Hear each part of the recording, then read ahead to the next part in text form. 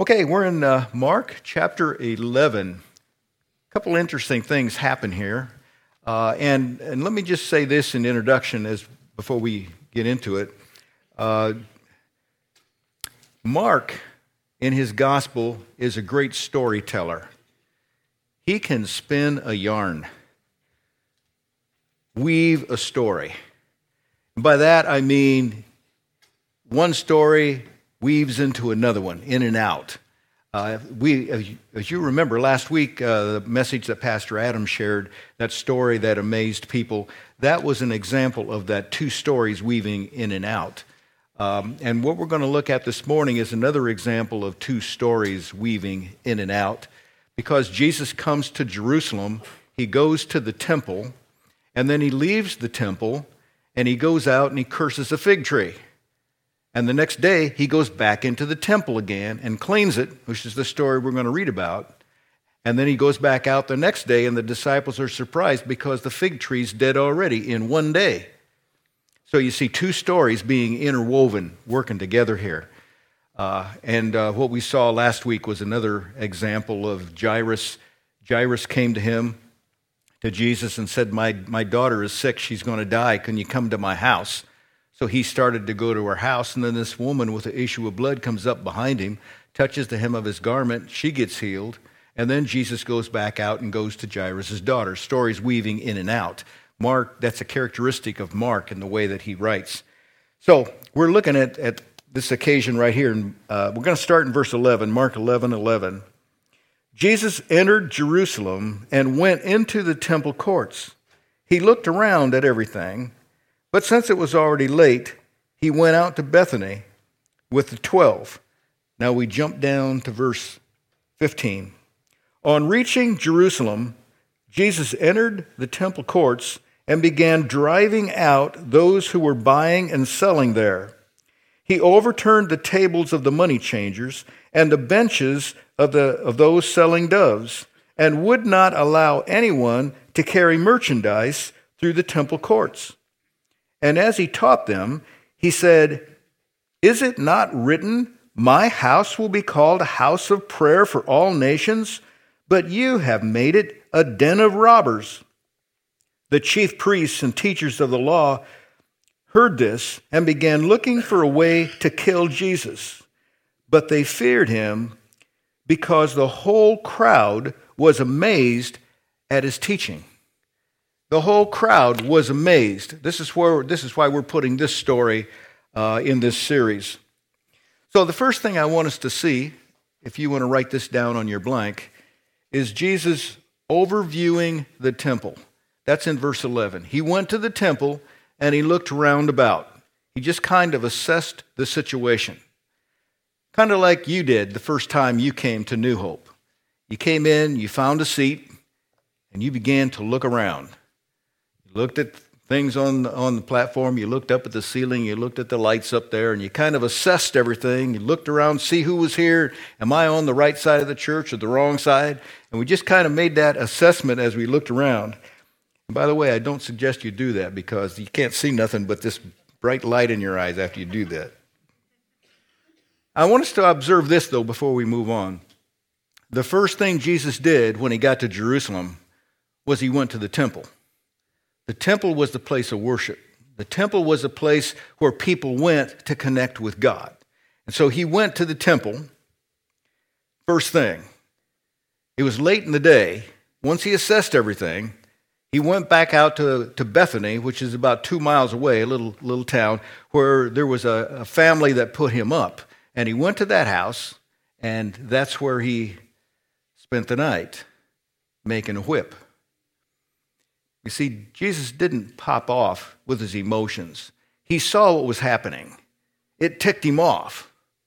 But he did the Christian thing, kept his cool, walked out, went over to Bethany, spent all night thinking about what he's going to do with it, made a whip in the process, and the next day took his whip back to the temple. See, he's going to clean house. He's going to clean house. You and I need to be able to see problems, keep our cool, go back home with it, think about our best strategy, maybe make a whip, at least put together a plan, and the next day we put it into play. We don't pop off emotionally because we see something we don't like. So the first thing I want us to see is the first thing Jesus did when he got to Jerusalem, and the incident that happened just prior to this story, verse 10 and on back, was the triumphal entry. Jesus had just come to Jerusalem. People were out there saying, "Long live the King, Hosanna in the highest," welcoming him to Jerusalem. First thing he did, was go to the temple. And then the next day, first thing he did was go back to the temple. He didn't say, "I don't like that church. That church is full of corruption. That church is doing bad things. I'm going to get out of there." No, he went home. He thought of strategy. Okay, how can I fix it? What can I do to change things? And he went back in to fix it. I wish God would put something in me I could do to help fix the church. I hope that God puts something in your heart. He helps you see something other people don't see so that you can implement it and you can fix it and make the church what God wants it to be.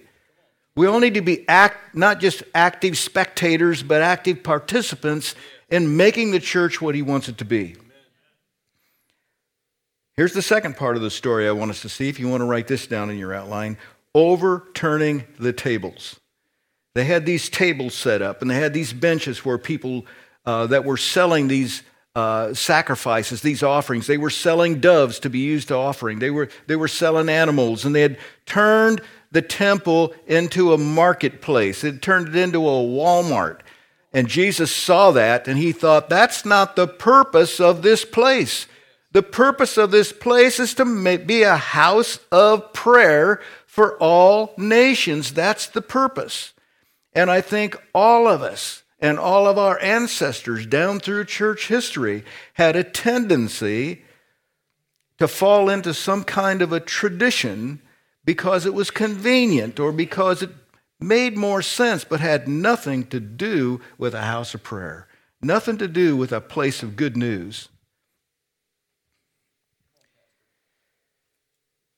Buying and selling, what's that got to do with heaven? Absolutely nothing. That has everything to do with this world. I mean, isn't that why you go to work every day? Buying and selling. The world that we live in is a buying and selling place. But when we get to heaven, everything's going to be paid for. It has nothing to do with heaven. That's all down here on this earth. And so what these people had done is they had turned the house of prayer, a spiritual place, into a worldly place. And then it uses that phrase, as he taught them. What did he teach? He went through the house doing things. He cleaned the house. He threw tables upside down. That's how he taught. He threw benches upside down. He let the doves out. They flew away. Pretty tough to get doves back in the cage once they fly away. He intended this to be a permanent release. He's cleaning the temple. He taught them by his example. And I wish parents could grab a hold of this. I wish I had a better grasp of this when I was parenting a couple kids. That I teach best by my example, by what I do, by what my kids see me do. That's a much better teacher than me telling them what they ought to do while I don't do it. They're going to follow my example, not my words. And it's a good lesson for Christians too. We should be modeling what we say we believe, not just come to church so we can declare it while we're singing songs together, but to actually live it in the workplace, outside of this building. So he turned things upside down. He did that all through his life, didn't he? Turned things upside down. He didn't come in to smooth things out. He came in to demolish, to tear things up, because he wants to start over with a godly perspective in all of our lives. So he threw those tables, money went flying everywhere. Now, I wanted to get an image of what that was like. So I thought we'd go back to some of the some of the masters, the art masters down through history that have tried to portray and paint pictures of this cleansing of the temple. But I got real discouraged trying to find a picture because they all showed Jesus with his whip hurting people. And I'm thinking, from the story we just read, it doesn't say anything about him hurting people. He came in there to change the way they did things, not to hurt people. He didn't come to be the judge. God is the judge. He came to be the redeemer, the rescuer, to set people free, give people a second chance, a new beginning.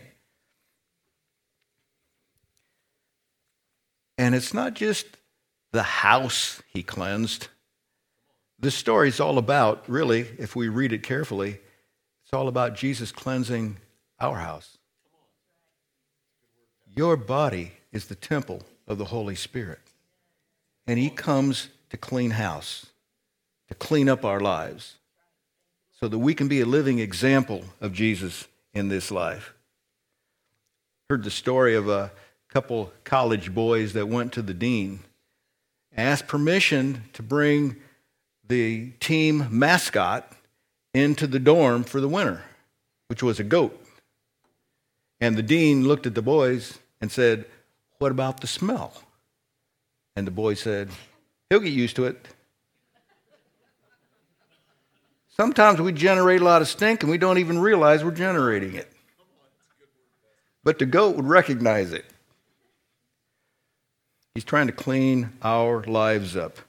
Here's the third thing I want us to see. The overwhelming the people. Jesus overwhelmed them. Nobody had ever had the guts to do something like that. Nobody had the gall, nobody had the courage to go into the temple and confront the leaders of the system of the whole religion. Nobody had ever done that before. And Jesus is confronting the very root and fabric of how they connect with God, turning everything upside down. He says, my house is going to be called, it's going to be known for, it's going to be recognized as a house of prayer. Prayer is going to be the hub. Notice how he's promoting prayer. Prayer is your communication with God. It's your heart talking to God. And then shutting up and being quiet and listen to God talk back as he instills his word within us. But he says, you've made it a den of robbers. Robbers. You know what robbery is? There's a difference between robbery and thievery. A thief is someone who sneaks up on you, and when you're not checking, when you're not aware, he takes something that belongs to you and runs off with it. That's a thief. A robber beats you up to take it away. A robber uses violence. Look it up in the dictionary. A robber uses violence to steal from you. It's the same Greek word where he says you made it a den of robbers. That word translated robbers is the very same Greek word used for that story about the man on the Jericho road that got beat up by a bunch of robbers and left him in the ditch to die. Stole everything from him. It was robbers, not a thief. It was a robber. And a good Samaritan came along and rescued him, brought him back to health. Satan is a robber, but he's also a thief. But Jesus just said that you turned this place, instead of a house of prayer for all nations, you've turned this place into a den. You know what a den is? That's the hiding place, the hideout. Into a den of thieves, robbers, thieves in the King James, robbers in the NIV, which is a better translation. Jesus really, and that's all the wording we have of anything he said, but he's really referring to two Old Testament prophecies that were referring to what was going to happen in the future. The first one is Isaiah 56, verses 6 through 7, which says this, "And foreigners who bind themselves to the Lord to minister to him, to love the name of the Lord, and to be his servants, all who keep the Sabbath without desecrating it, and who hold fast to my covenant, these I will bring to my holy mountain and give them joy in my house of prayer. Their burnt offerings and sacrifices will be accepted on my altar, for my house will be called a house of prayer for all nations. Notice he's talking about foreigners coming to Christ. He's talking about foreigners. It's going to be a house of prayer for all nations, all peoples, not just us New Hopians, but all people. We're supposed to be expanding. We're supposed to be reaching out. We're supposed to be bringing people in and accepting them when they come, no matter how much garbage they got on them when they come in the door.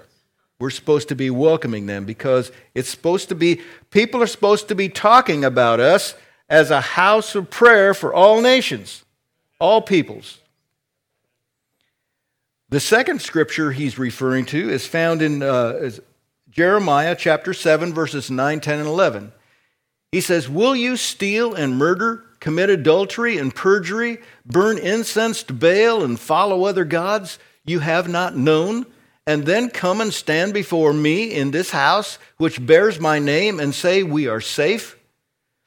Safe to do all these detestable things? Has this house, which bears my name, become a den of robbers to you? But I have been watching, declares the Lord. So what did Jesus do when he got to the temple? He watched. He looked around. He assessed the situation.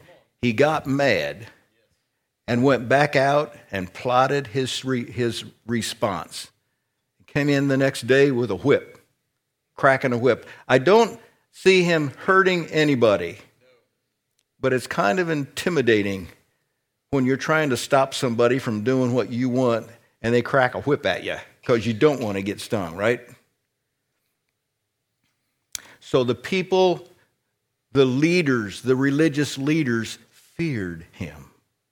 They were afraid, so they didn't take any action. So this story tells me, and I'm kind of wrapping up the preaching part because I got my own story to weave. It's all about Jesus turning things upside down. He comes into this world to turn things upside down.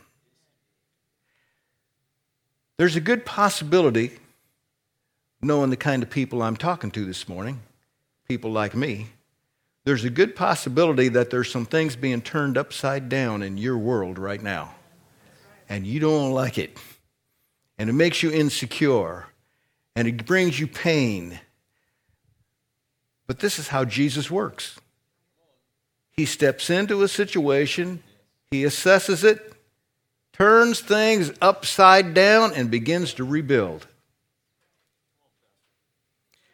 The history of this church is all about change. Did you know that? History of this church is all about change. And people don't like change. Never have, never will. I'm a model of conservatism. I like my life to stay steady. I know where my chair and my lamp are in my living room, and I don't like it when my wife says, we got to put up the Christmas tree and move this chair. I don't like it. I'm a creature of habit. I like things the way I like things. Anybody else like me? But God doesn't like things that don't change. I've learned that over my lifetime. He keeps changing things. Why can't you just leave it alone, Lord? We've found the perfect thing. Jesus said, well, I looked at it and it wasn't so perfect, so we got to change some things.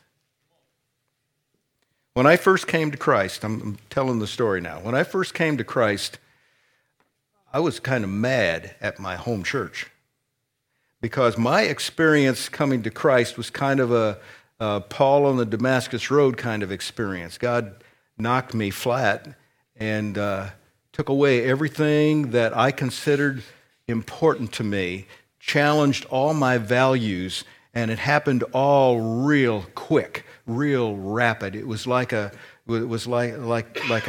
slap in the face kind of thing. And I realized in that encounter that God was real and that God recognized me and God wanted to speak to me and God cared about me.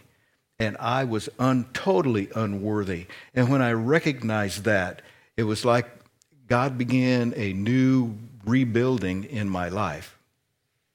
But I was very frustrated with the church I was raised in because they never told me about that. They never told me there was a God who really cared. Maybe they told me, but I didn't hear it. They never told me there was such a thing as the Holy Spirit that could indwell me and empower me and change my life. They never told me that. And I was kind of really frustrated. And I thought to myself, I am going to throw all this tradition, everything I've learned, everything I've heard about what church and God is supposed to be, I'm going to put it all on the back burner, and I'm going to get into the Word, and I'm going to study the Word, and I'm going to see what does the Bible say Christianity is. And I began to take anything that even looked like tradition and question it. Now, that doesn't mean that when we began this church, I didn't have any tradition. I mean, there's still a few people around who can remember me. Every Sunday, I preached in a suit, white shirt, and tie. As my son once said, I was squeaky clean. And he said, my generation won't trust you. You dress like that, young generation won't trust you. And I thought to myself, oh my goodness. Is my attire, is my dress turning away the Word of God? And I began immediately to change how I dressed up here because I want you to see me just like you, not something way above you. I'm just like you. I'm a sinner saved by grace, but gloriously saved. And I can't go back to where I was. I got to move on. So my perspective of ministry from the very beginning was to shake off tradition and do things God's way, the way He wanted us to do it. One of the first things we did under my influence in the church was we bought a school bus, a bus that the school had retired. They didn't want to drive that old thing anymore. So we bought it from the school system, painted it, drove it up and down the streets of Waterloo, picking up boys and girls and bringing them into Sunday school in the church. And let me tell you, people didn't like that because we were bringing totally unchurched kids in here. And they came in dirty, filthy. I mean, faces filthy.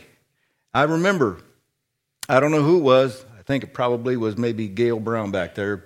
But it was some of the mothers began taking these kids when they get off the bus on Sunday morning, taking them into the restrooms, and washing their faces, getting them presentable for church. I remember some people did not like that because some of the kids came in, their parents did not discipline them. Their parents didn't teach them how to use the King's English. And they came in with some profanity. We had to deal with it. But hey, this is what the church is supposed to be. We went out and we picked up what's the word? What's that word that Hillary Clinton used for the followers of Trump? What was that word? What was it? Deplorables. We picked up deplorables and brought them in. Cleaned them up. Few of those are still coming to church today. The others, maybe they're going somewhere else.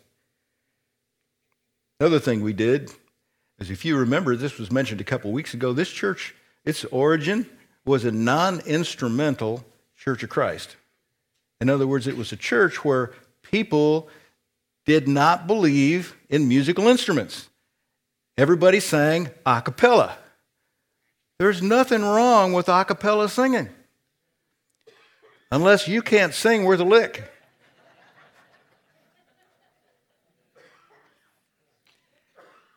And I began thinking, the purpose of the church is to reach people outside.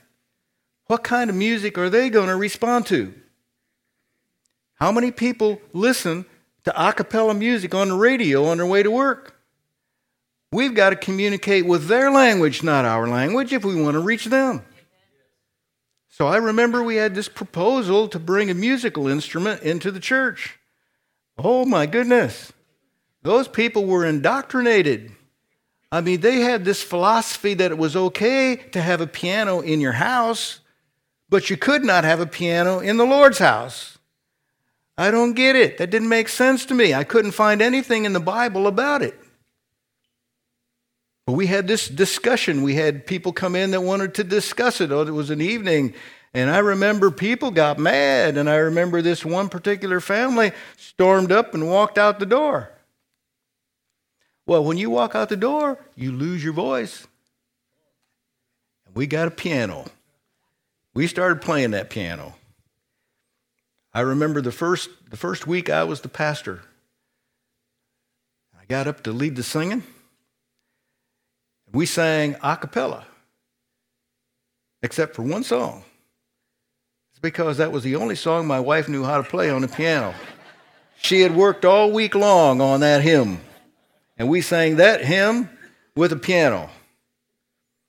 And the next week, we sang 2 hymns because she worked on another one the next week. And we began to grow with that piano, and then we added an organ. And oh, when we added the drums, people saw that as a real problem. But we couldn't stay where we were, you see, because Jesus keeps turning tables upside down. By the way, when we got that first piano, it was donated. We did not use people's offering money to buy that piano. It was a donated piano.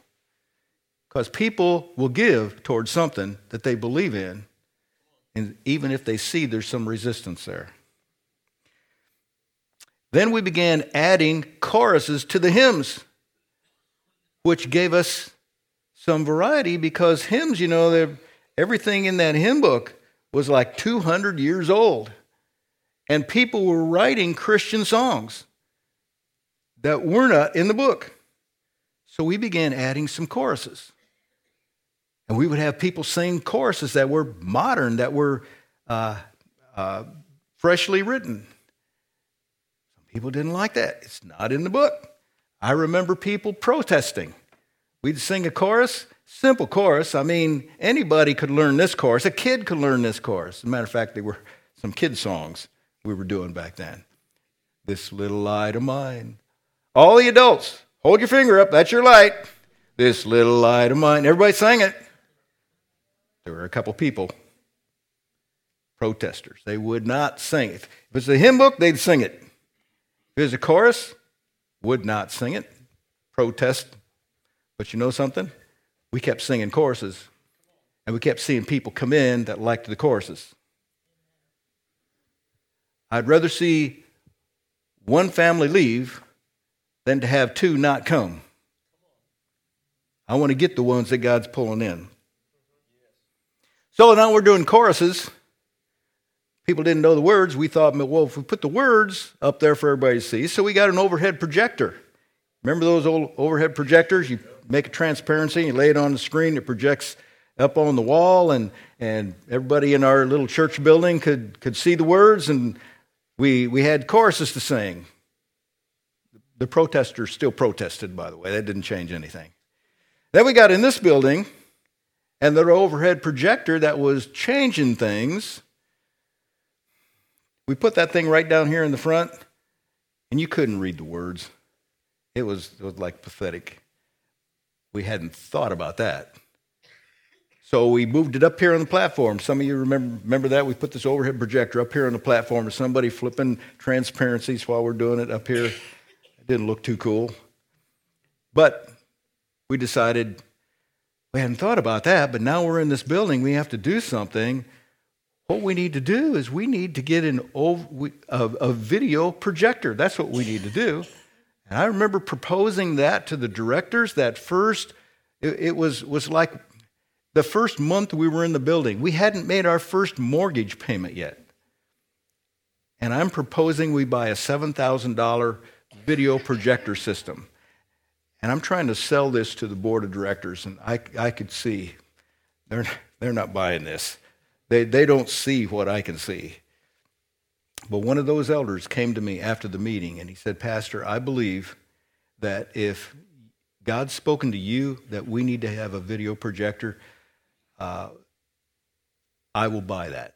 Give me 2 months. Give me 2 months to come up with the money. And 2 months later, he came up with $7,000, and we bought the video projector, which was much larger than this one at that time, and a video screen. And we began projecting things. To my knowledge, we are the first church in DeKalb County to have a video projector and screen. Nobody else could see it. It wasn't a part of their tradition. We were changing our tradition. Can you even imagine having worship here now without that? I mean, how many of us have those songs memorized? I need the words in front of me some way.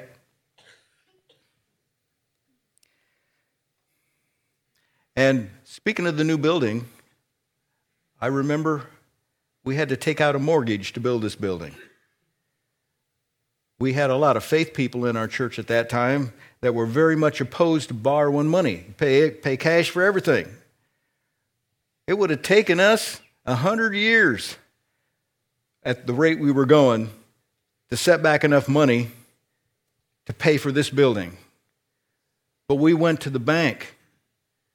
We took out a mortgage based on pledges. You know what a pledge is? It's a faith promise people make.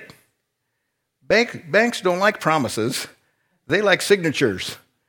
They want some kind of commitment. And I had to go in and meet with Maury Winkler and those big shots of people, and I had to convince them that our church was believable. They wanted to know, why do you say you have this many people coming, but you only have this many members? Why is that? And I had to explain to them. I said, in a lot of churches, the membership is even much larger than their actual attendance.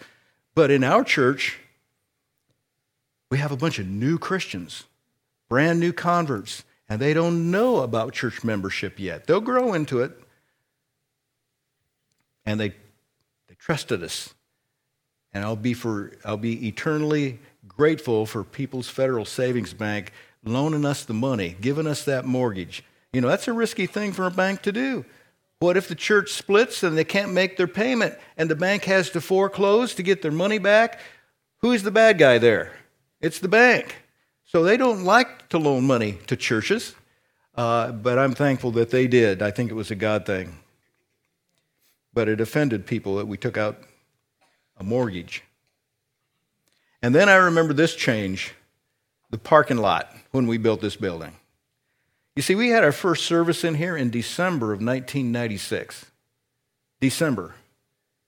It's not the best time to pave your parking lot. So we had a gravel parking lot all winter long. In the spring, when the weather broke, then we had brought the asphalt company in, and the asphalt put in those islands out there that you see today. Looks nice out there. But I'll tell you, when we had gravel, people parked all which ways, and everybody liked it. When we put the asphalt parking in there, they didn't stripe it till the next week. And that first Sunday, with no lines on there, it was chaos in the parking lot. People didn't know which way to park. I got a big smile on my face looking out of my office window, people parking out there and wondering, what should I do? What should I do? Change disorients us, throws us off. And then I remember I'm a King James Version guy. I went to Bible college on the King James Version. I love the King James Version Bible. There's a poeticness about it that just warms my heart. But I became aware as I preached that this young generation is not going to read the King James Bible. There's too many these and thous in there. They're just not going to read it. So to communicate with them, I switched over to the New International Bible. I'm still a King James Version guy. I still do my personal devotions out of the King James Version Bible. When I go to the nursing home, I use the King James Version when I speak to those people. But I switched over to the NIV. Oh, we had some problems with that. There were King James Version people that just thought that was the holy book. And how can you move away from the holy book? Well, I moved away from it because I wanted to preach. And the lives of people that would receive it. All these changes brought resistance.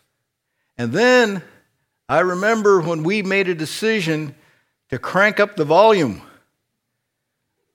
Let the sound system work. Because we wanted to create energy in our worship. We wanted excitement, so we make people stand up when we sing. Because people would fall asleep if we sat down. Now, if you have a health issue and you have a problem standing and you want to sit down, I'm okay with that. But you know, when we worship here, I have to stir myself. I have to make myself get into it. I clap my hands, I raise my hands, I do a little dance up there. I want to worship God, I want to connect with God, and I want to do it right up front so everybody behind me sees as the leader, I am putting myself into it. Because if a visitor comes into our church and everybody has fallen asleep during the worship time, that's exactly what they're going to do. But if I'm excited about my conversion, if I'm excited about my redemption, if I'm excited about my walk with God, I ought to express it because I want it to rub off on other people. So we cranked up the volume to generate excitement. Oh, the people didn't like it. My generation, baby boomers, did not like that loud music. But you know, if we didn't do that, our kids wouldn't want to be here.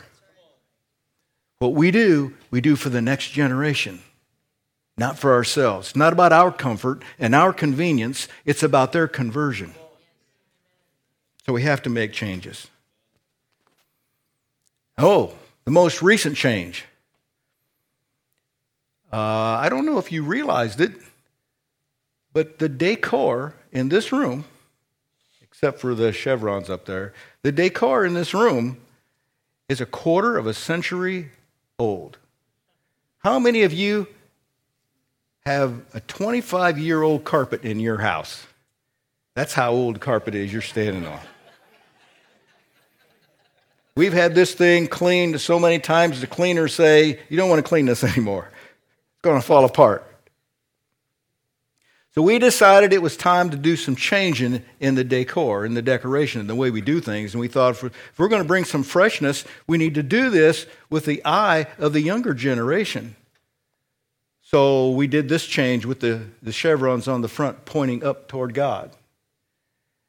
And in the process of doing that, and by the way, this is temporary. We cannot leave anything like this permanent. If Jesus is turning tables upside down, he's going to do it for us too. So as we were looking at this, we thought, you know, what stands in the way of this decor is that we had a big wooden cross. It used to be in the opening right here until we got this screen, and then that didn't look very good, covering up the cross. So it was my idea to put the cross up there, and then we put it on base here so it would stand up front. You saw me refer to that thing again and again because the cross is what changes our lives. And we decided for this to work, we really need to relocate that cross. We need to do something else with it. Oh, you'd have thought I shot the sacred cow. Was my idea to put the cross up there? I thought it would be okay, my idea, to bring some freshness, to do something new. We're not rejecting the cross. It has nothing to do with saying the cross isn't important. We just decided that the way we're going to communicate the cross is on the screen. That's where a young generation puts their focus, on the screen. So we're going to put the cross up there. It's just a change. We haven't changed our foundation. And people resist change. I resist change. I don't like change. But I not only have to have change happen to me, it's my responsibility as a pastor to bring change in the whole body of Christ. I remember when I was in training for the ministry. It was at Calvary Temple in Fort Wayne. And Pastor Pano, if everybody know him, Pastor Pano would just make changes, almost random changes. Your classroom is moving over there, and this classroom is moving over there. Routine changes. And I thought to myself, he's like a control freak. He doesn't check with teachers. He just moves things around. And then I realized, As I was a pastor over time myself, I realized people settle into a routine and there's no life in it anymore unless you keep changing things. So we as a church are a bunch of people that have God keep changing things in us, doesn't he? Why didn't he just leave me alone? No, he wants life in me, so he keeps changing things. And he keeps changing our church. He keeps changing our community. He keeps changing our economy. Things don't ever stay the same. They keep changing. But I need to hang on to God because he never changes. In the midst of everything around me changing, he never changes. Let's stand. Let's not get away from the message I'm illustrating here. I'm applying. Jesus turns tables upside down when he sees they're not productive. When he sees the fig tree not producing, he turns it upside down. When he sees a church not producing, he shakes things up. I don't like it. You don't like it. It's the way God works. So I want to close with this. There's a real good chance there's some shaking going on in your life, in your personal situation. There's some shaking, some things the boat being rocked. You don't like it a bit, but it's because God wants us to hang on to him, and it's when we shake things that things break free. If we just sang about breakthrough, we just sang about God doing great and mighty things. How does he do it? By shaking things up. If you can hang on while he's shaking things up and not fall overboard, if you can hang on while he's shaking things, you're going to see God do great things when he comes through to the other side. So hang on to him as you go through your crisis. Heavenly Father, I pray right now for my brothers and sisters, people just like me, going through changes we don't necessarily like, but changes that bring new opportunity, fresh beginning. Open the doors of possibility for us, God. Help us to see what you can see. Help us to see the future like you see the future. And help us to hang on to you through it all. We pray in Jesus' name, amen.